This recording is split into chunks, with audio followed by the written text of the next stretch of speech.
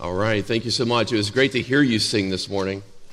It was a little frustrating not to be able to sing that much, but boy, it was such a blessing to my heart to hear you all proclaim the name of the Lord and sing and worship and praise Him. I invite you to turn your Bibles this morning to 1 Corinthians 15. 1 Corinthians 15. We've been working our way through the book and through the chapter.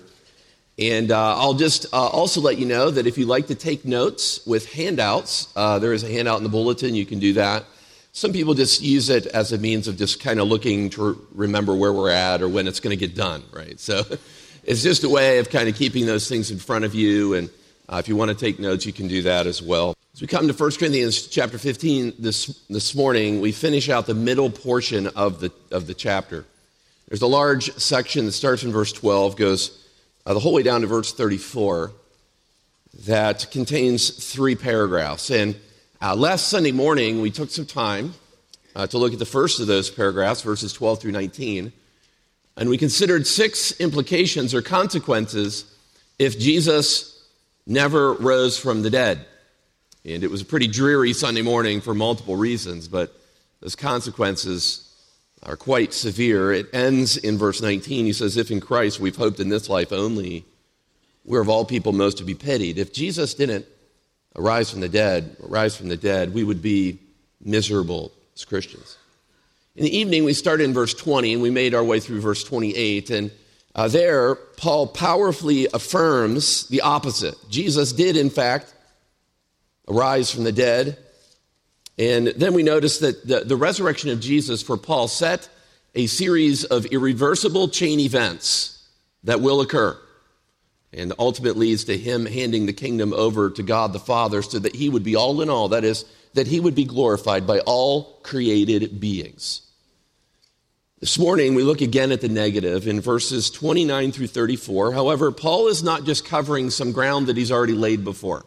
It's not like he's just rehearsing those 6 negative consequences in verse 12 through 19. For the difference between this text and that text, in verses 12 through 19, it was consequences if Jesus didn't rise again. And in this passage, it's what if believers do not rise in the future?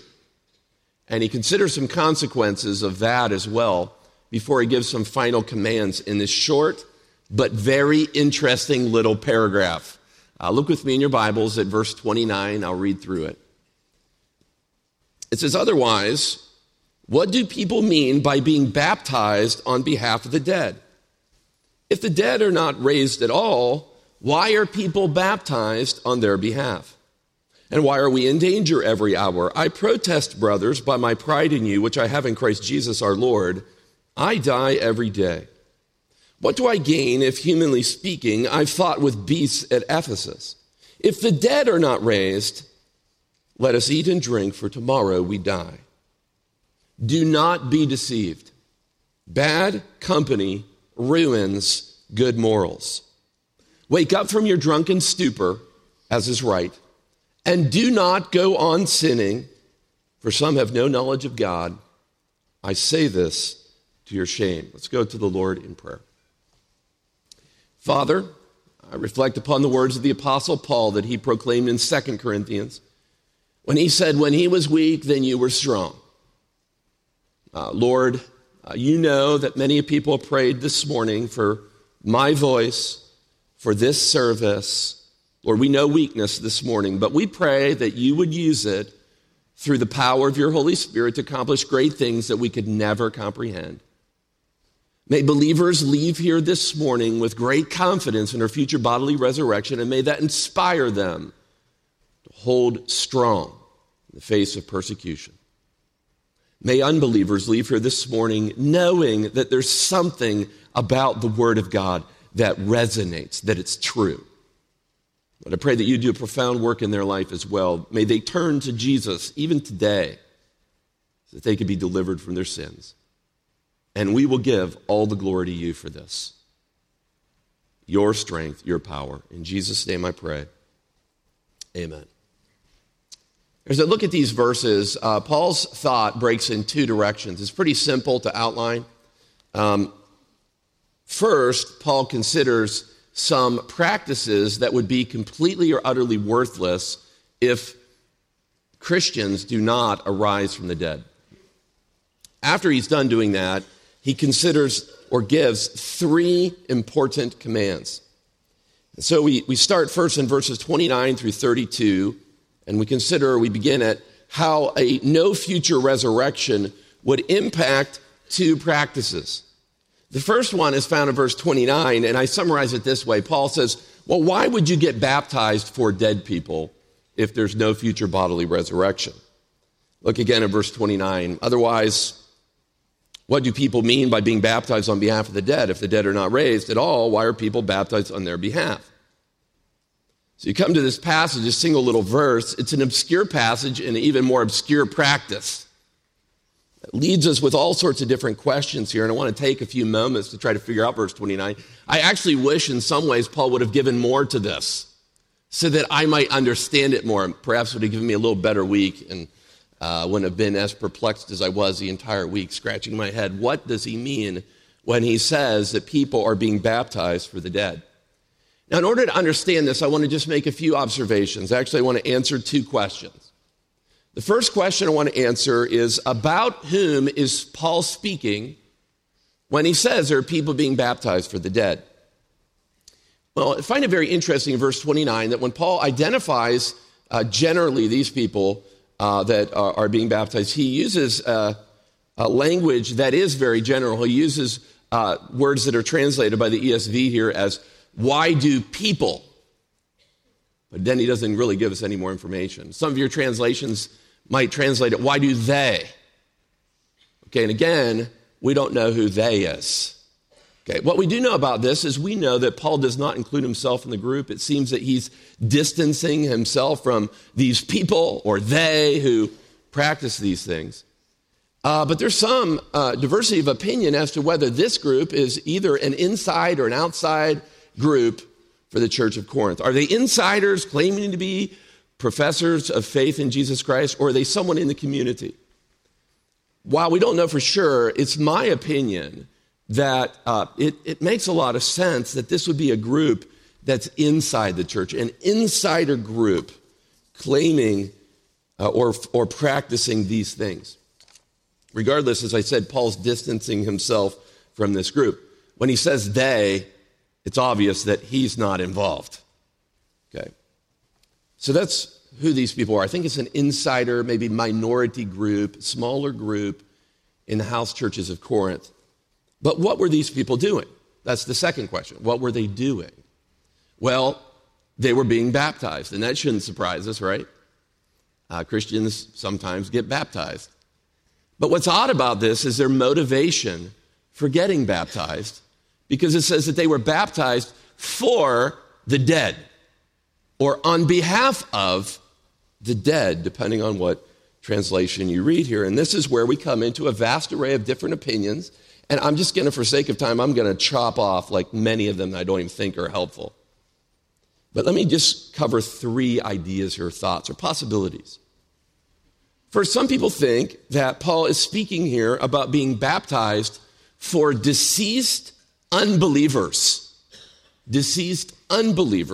who were never baptized themselves. It may be that some of the Corinthians thought that if they got baptized for deceased loved ones, that it would mean that their dear friends or relatives would go to heaven. Again, remember, the Corinthian church is all messed up. So perhaps it wouldn't be too surprising for us. We've seen how some of them reason and argue throughout here. Some of them may have had a magical view or a sacramental view of the value of baptism and taken it even so far that they thought that they could get baptized for someone that they loved who'd gone on already deceased but who did not know Christ. In response to this first idea, however, I'd say I think it'd be really strange if Paul didn't correct it. Okay, because all throughout the scripture, and actually nowhere in scripture, would you ever be able to find anything about being baptized and that saving you. Okay, let alone being baptized for someone else who's already passed away. It does not mesh with the rest of Scripture.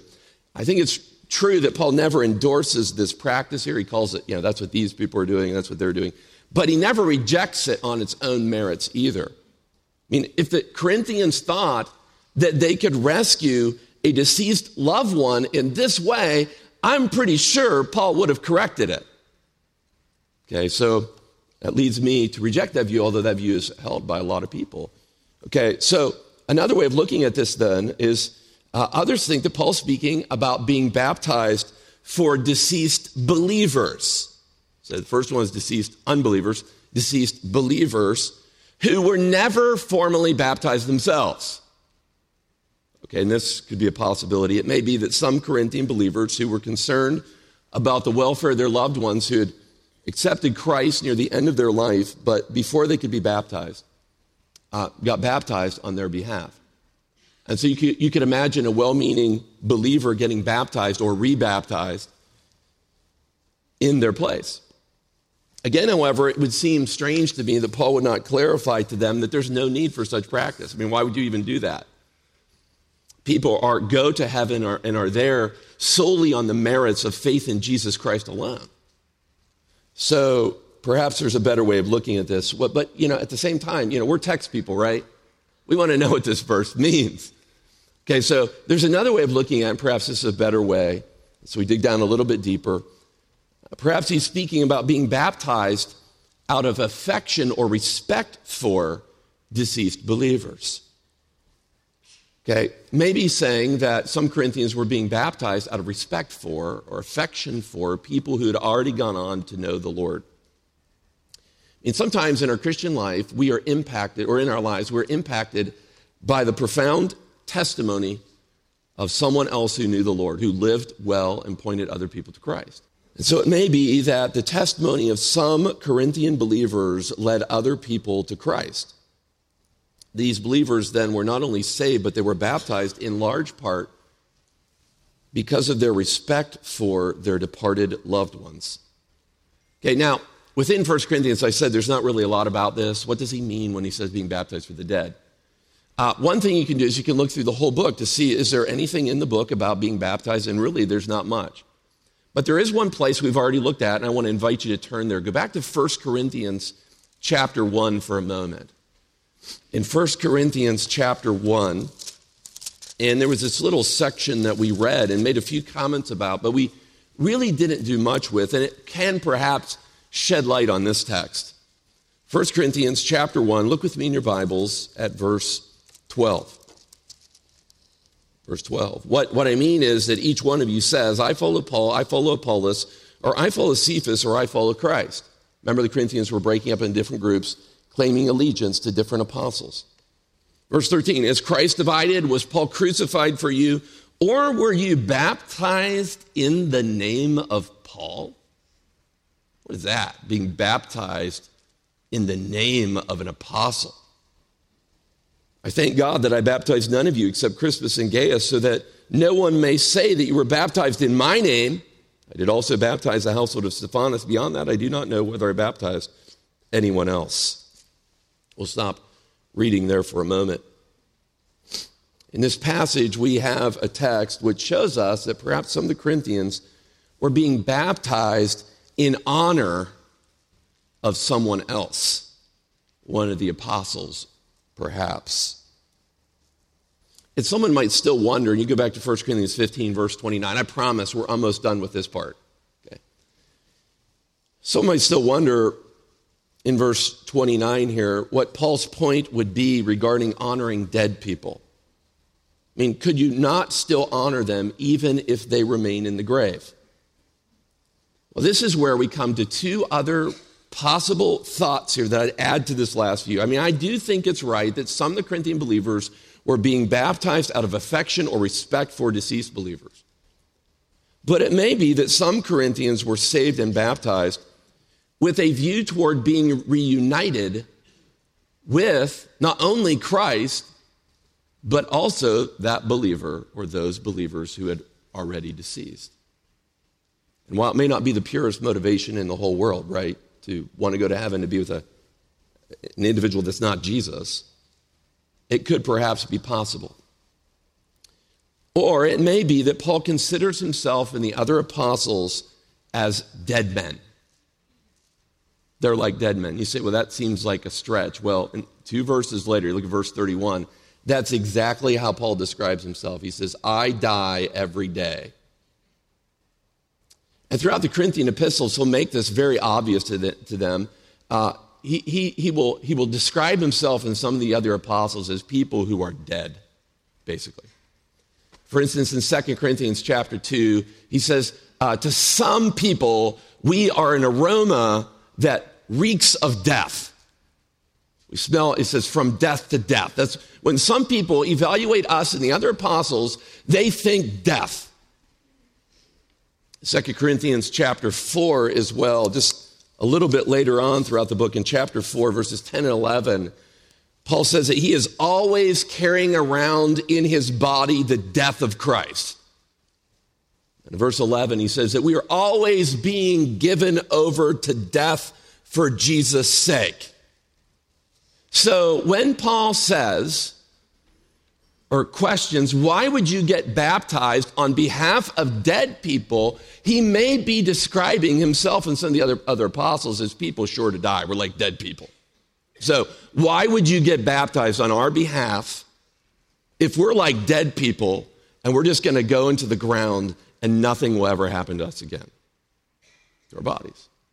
Okay, so you survive verse 29. Okay, it could be any of these. It could be like one of the last two. But the question is, why get baptized for dead people if there is no future bodily resurrection of believers? That leads us, though, in verses 32 through 32 to ask another question, or Paul asks another question that would be a worthless practice if there's no future bodily resurrection, and that is, why risk death?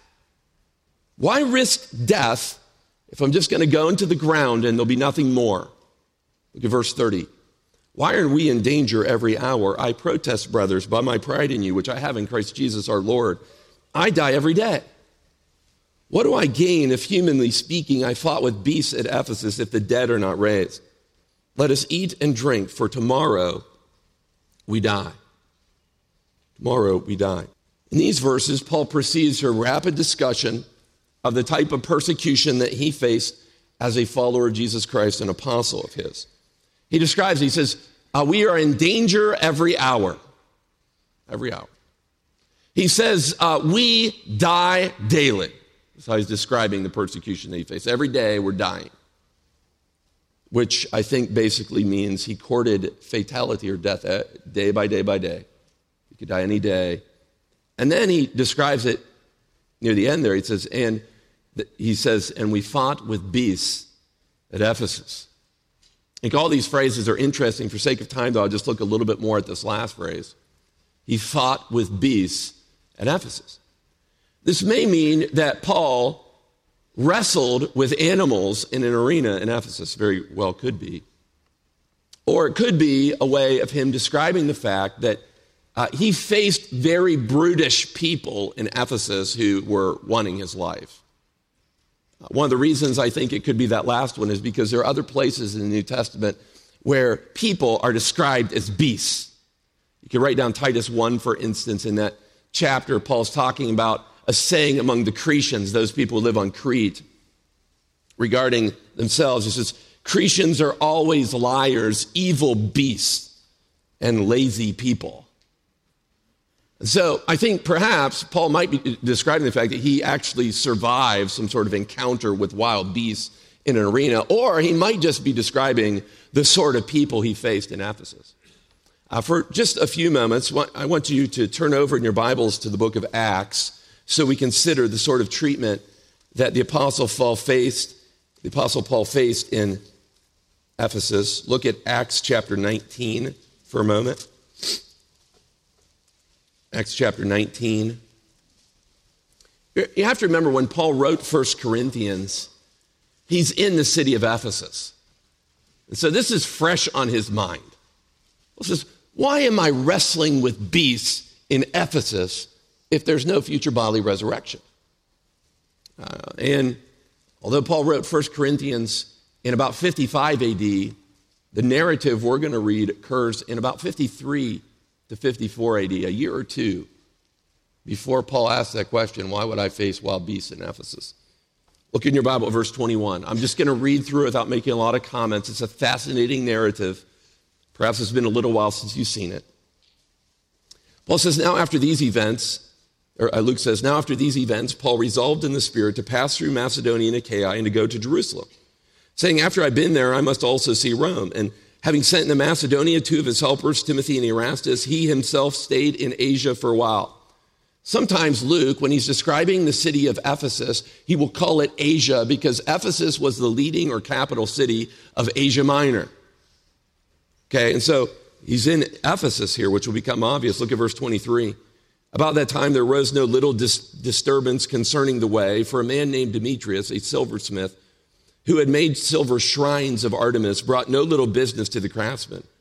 These he gathered together with the workmen in similar trades and said, men, you know that from this business we have our wealth. And you see and hear that not only in Ephesus, but in almost all of Asia, this Paul has persuaded and turned away a great many people, saying that gods made with hands are not gods. And there's danger not only that this trade of ours come into disrepute, but also that the temple of the great goddess Artemis, or Diana, may be counted as nothing, and that she may be even disposed from her magnificence, she whom all Asia and the world worship. When they heard this, they were enraged and were crying out, great is Artemis of the Ephesians. So the city was filled with confusion, and they rushed together into the theater, dragging with them Gaius and Aristarchus, Macedonians who were Paul's companions in travel. But when Paul wished to go in among the crowd, the disciples would not let him. And even some of the Asiarchs, who were friends of his, sent to him and were urging him not to venture into the theater. Now some cried out one thing, some another, for the assembly was in confusion, and most of them did not even know why they had come together. Some in the crowd prompted Alexander, whom the Jews had put forward, and Alexander, motioning with his hand, wanted to make a defense to the crowd. But when they recognized that he was a Jew, for about 2 hours, they all cried out with one voice, great is Artemis of the Ephesians. When the town clerk had quieted the crowd, he said, men of Ephesus, who is there who does not know that the city of the Ephesians is temple keeper of the great Artemis and of the sacred stone that fell from the sky? Seeing then that these things cannot be denied, you ought to be quiet and do nothing rash, for we have brought these men here who are neither sacrilegious nor blasphemous of our goddess. If therefore Demetrius and the craftsmen with him have a complaint against anyone, the courts are open and there are proconsuls, let them bring charges against one another. But if you seek anything further, it shall be settled in the regular assembly. For we really are in danger of being charged with rioting today, since there's no cause that we can give to justify this commotion. When he had said these things, he dismissed the assembly. We don't know for certain, but this very well may be some of the events that led up to Paul describing himself as facing wild beasts in Ephesus. I mean, can you imagine this sort of thing? For 2 hours straight, people scream. Well, one, they don't know why they're even there. Just in an uproar, there's this huge emotional thing. There's much opposition to the way of Christ. And for 2 hours straight, they shout out, great is Artemis, the goddess of the Ephesians. You see their prolonged vigor and excitement here. And I think that this could be perhaps the sort of thing that Paul was facing in Ephesus. So Paul asked what he would gain if he faces life and death scenarios like this one, only to find out that his dead body will remain in the grave. Why should he bother? Now let's go back to 1 Corinthians for a moment. 1 Corinthians for a moment, chapter 15. Instead, Paul, near the end of this section, says, well, if it's true that there is no future bodily resurrection, then instead of facing wild beasts at Ephesus, we should respond in this way.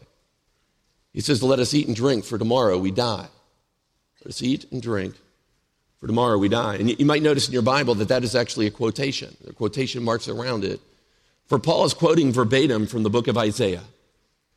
In Isaiah chapter 22 and verse 3, you could write it down and look it up this week.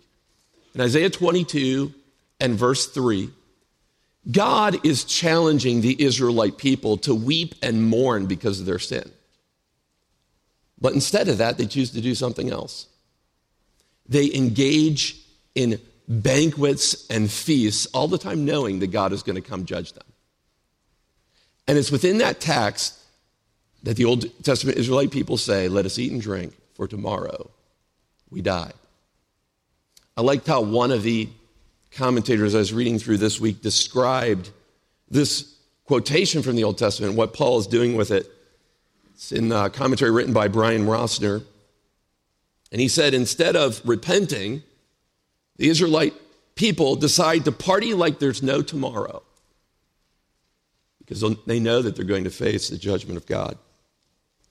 So I think Paul uses this well-known Old Testament saying about Israelites and how they responded to describe how some believers might respond if there is no future bodily resurrection.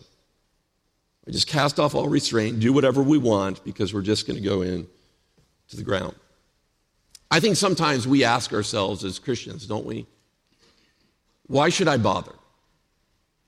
Why should I keep going? Look around and we see people living in luxury and ease, and we wonder if our lives of faith and sacrifice will be worth it.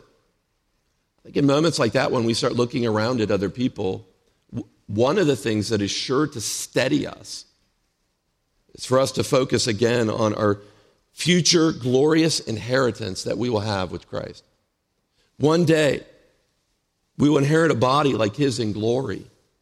And this inspires us to keep on going, even if we are facing persecution and trial. So look at these two worthless practices. Paul's really going after these things. I mean, why get baptized for dead people? And why risk death yourself in persecution if there's no future bodily resurrection? That leads him, and finally, to issue 3 commands in verses 33 and 34. And these commands are quite powerful. It's really easy to outline. Look in your Bible at verse 33 for the first imperative. Number 1, he says, so do not be deceived. Bad company ruins good morals. First, Paul declares here that the Corinthians must not allow themselves to be deceived. And he gives a statement, bad company ruins good morals. Again, this is another little bit of a difficult phrase. I think it's fairly easy to understand. But think about what's actually going on here. There are a few things I want to say about that phrase. And in your notes, I think I have bad companies ruin good morals. What does that mean? Okay, so we'll try to work through that quickly. First observation I would make as I'm looking at my Bible this week, I noticed that the ESV translators put quotation marks around this as well. Bad company ruins good morals. That means that the ESV translators think that this may not have been something that was original with Paul. The problem is his normal sources for this sort of information, the Old Testament, or maybe the Corinthians, sometimes that's why there are quote marks around it, aren't the source that he's using this time. Because these words are found among the writings of another person, an ancient Greek poet by the name of Menander, who lived about 300 years before Paul. It's very interesting that Menander was not a believer. And I don't think what Paul's doing here is necessarily endorsing everything that Menander wrote. However, although he's not a believer, I think Menander came onto some truth here that Paul is going to show in context that he agrees with. Now, we can't really say that Paul's necessarily even quoting Menander because this phrase, bad company ruins good morals, was a fairly common phrase in the first century. Among other writers, we see it. So it'd be like me in this morning trying to make some reference to Shakespeare. And I have to admit, I'm not much of a Shakespeare guy, so I actually had to Google famous lines from Shakespeare this week. And as I searched down through my notes here again to find them, it'd be something like saying, for me to address the phrase, to be or not to be, that is the question. Okay, and to try to use it in the sermon in some way here today. Okay, I may or may not be referring to Shakespeare. Maybe I know that comes from Shakespeare and I'm trying to use it in some way. Or it may be that I've just heard that phrase several times all around and I don't even know the original source of it. To be or not to be, that's the question. Paul uses this phrase. We don't know necessarily that he's quoting from Menander, but we do know that from context, that he believes in it. He believes this saying. But that leads us to one other issue here, and that is, what exactly does this quote mean? And who's Paul addressing with it? Bad companies bad company ruins good morals. Well, there are different ways you could translate it. I love the ESV translation here, and I wouldn't do anything to change it. Bad company ruins good morals. But again, there's a question that we ask, and that is, who's the bad company that Paul's talking about here? And so for just a moment, I want to consider that.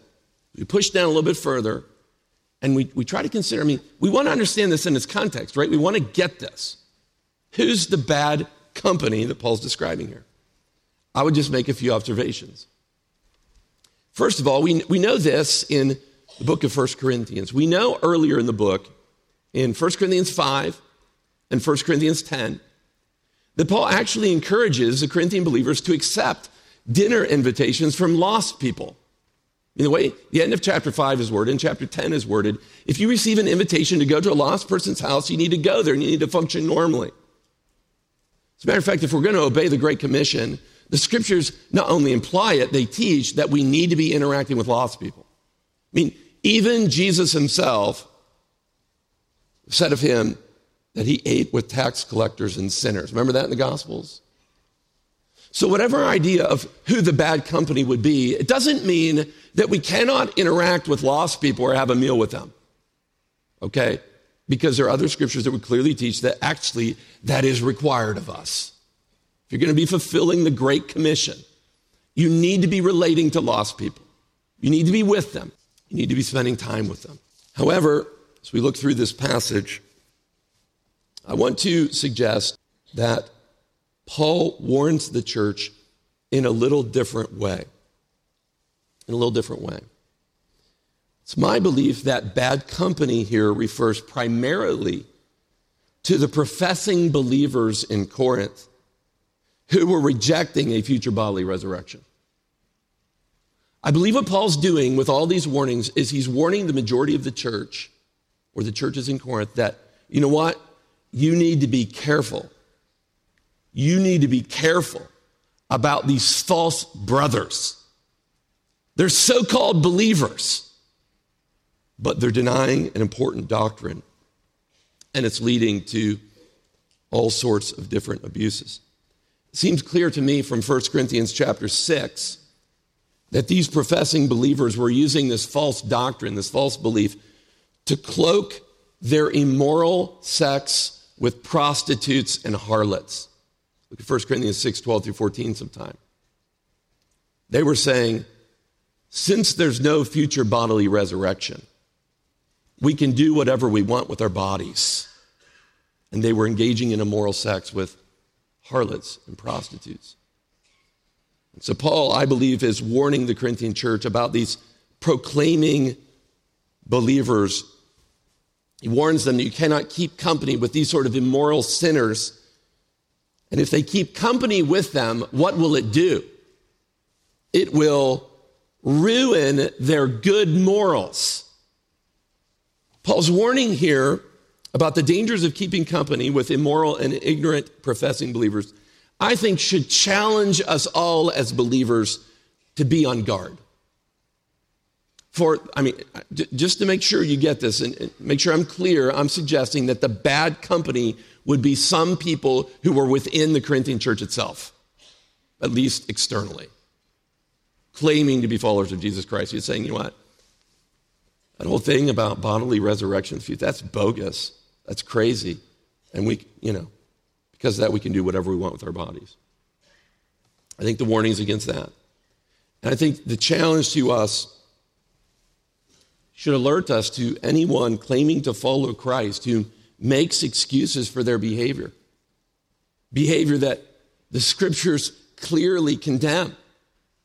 I want to encourage you to limit your interaction with people whose behavior or thinking goes against the clear teaching of Scripture.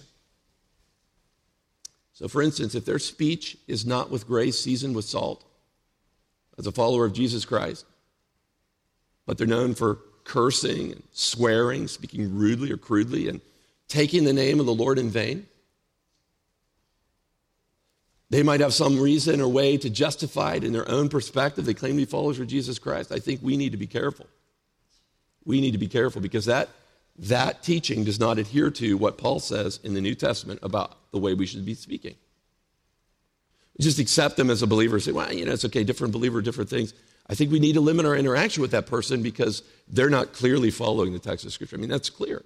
If they excuse their indiscretion on the internet because everyone is doing it, or because it's not really immorality, it stops short of the immoral act with another person, they're disobeying Christ's clear command, not even to look on another person with lust, regardless of whatever they might say, regardless of their explanations, regardless of any of their excuses. They're claiming to be a follower of Jesus Christ and they're acting in ways like that. That's bad company. And that will eventually corrupt our good morals. So maybe you find yourself in a setting where you're surrounded by, I put in quotation marks, believers with a lot of different ideas and teachings and doctrines at your school or your university. There is something to be said to be exposed to different ideas and thoughts and so on. But I think we need to be careful.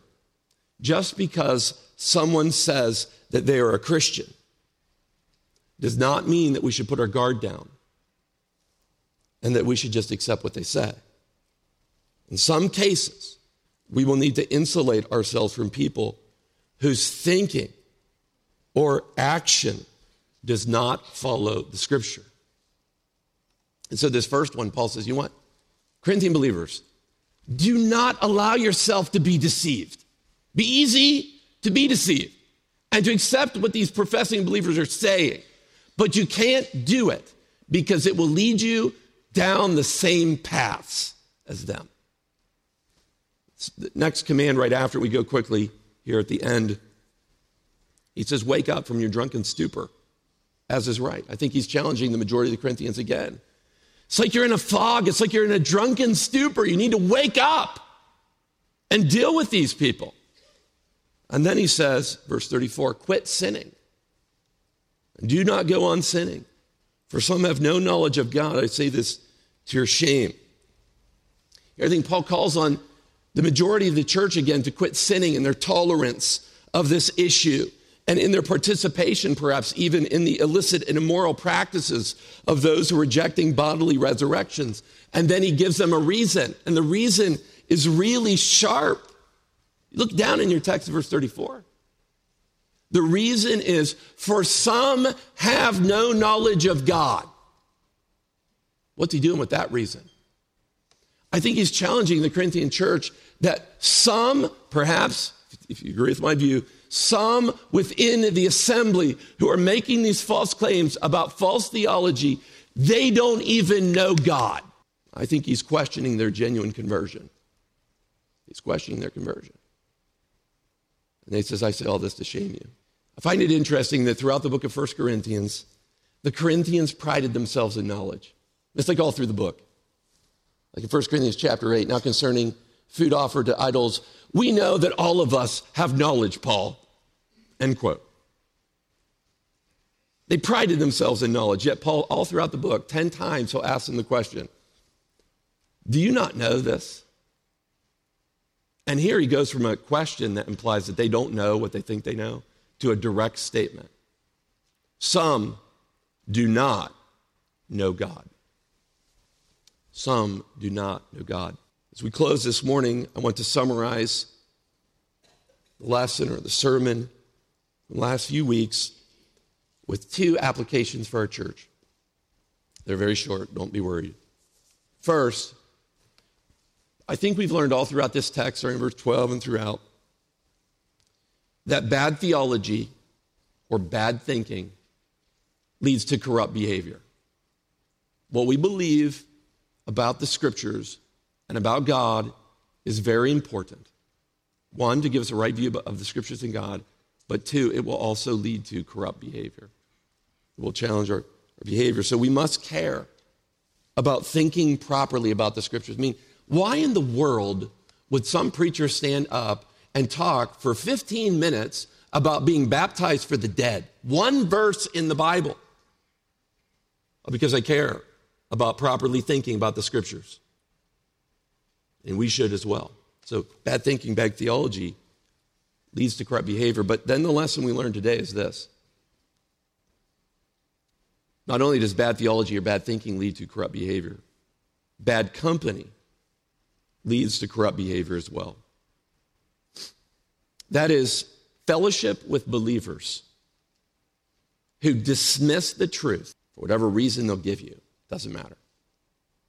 Eventually, it ruins good morals. And so not only is it important what I think about the scriptures, but it's also important what my friends, my fellow church members think about the scriptures as well. Influence is quite important. And may God give us as a church grace to care about what he says in his word and live in conjunction with that. Let's pray together. Father, I thank you for the privilege of working through this text. Thank you for your sustaining grace. Lord, there are some really powerful commands here that I need to be careful as a preacher not to mute or to blunt. You say, do not be deceived. Bad company ruins good morals. You say, quit sinning. Do not continue in sin. You say, wake up from your drunken stupor. Lord, if any of those commands or imperatives are relevant for our church today, if there's anyone within the assembly who is making excuses for their licentious behavior, or perhaps are surrounding themselves with Christian counselors who excuse immoral behavior because of their own teaching, I pray, Lord, that you would enable them to wake up, to quit sinning, not to be deceived. It's so easy to be deceived. Lord, may our desire for Christ be so strong that whatever it is you want us to do, we gladly do it because we love Christ and we want to serve him as he says to in his word. In Jesus' name I pray, amen.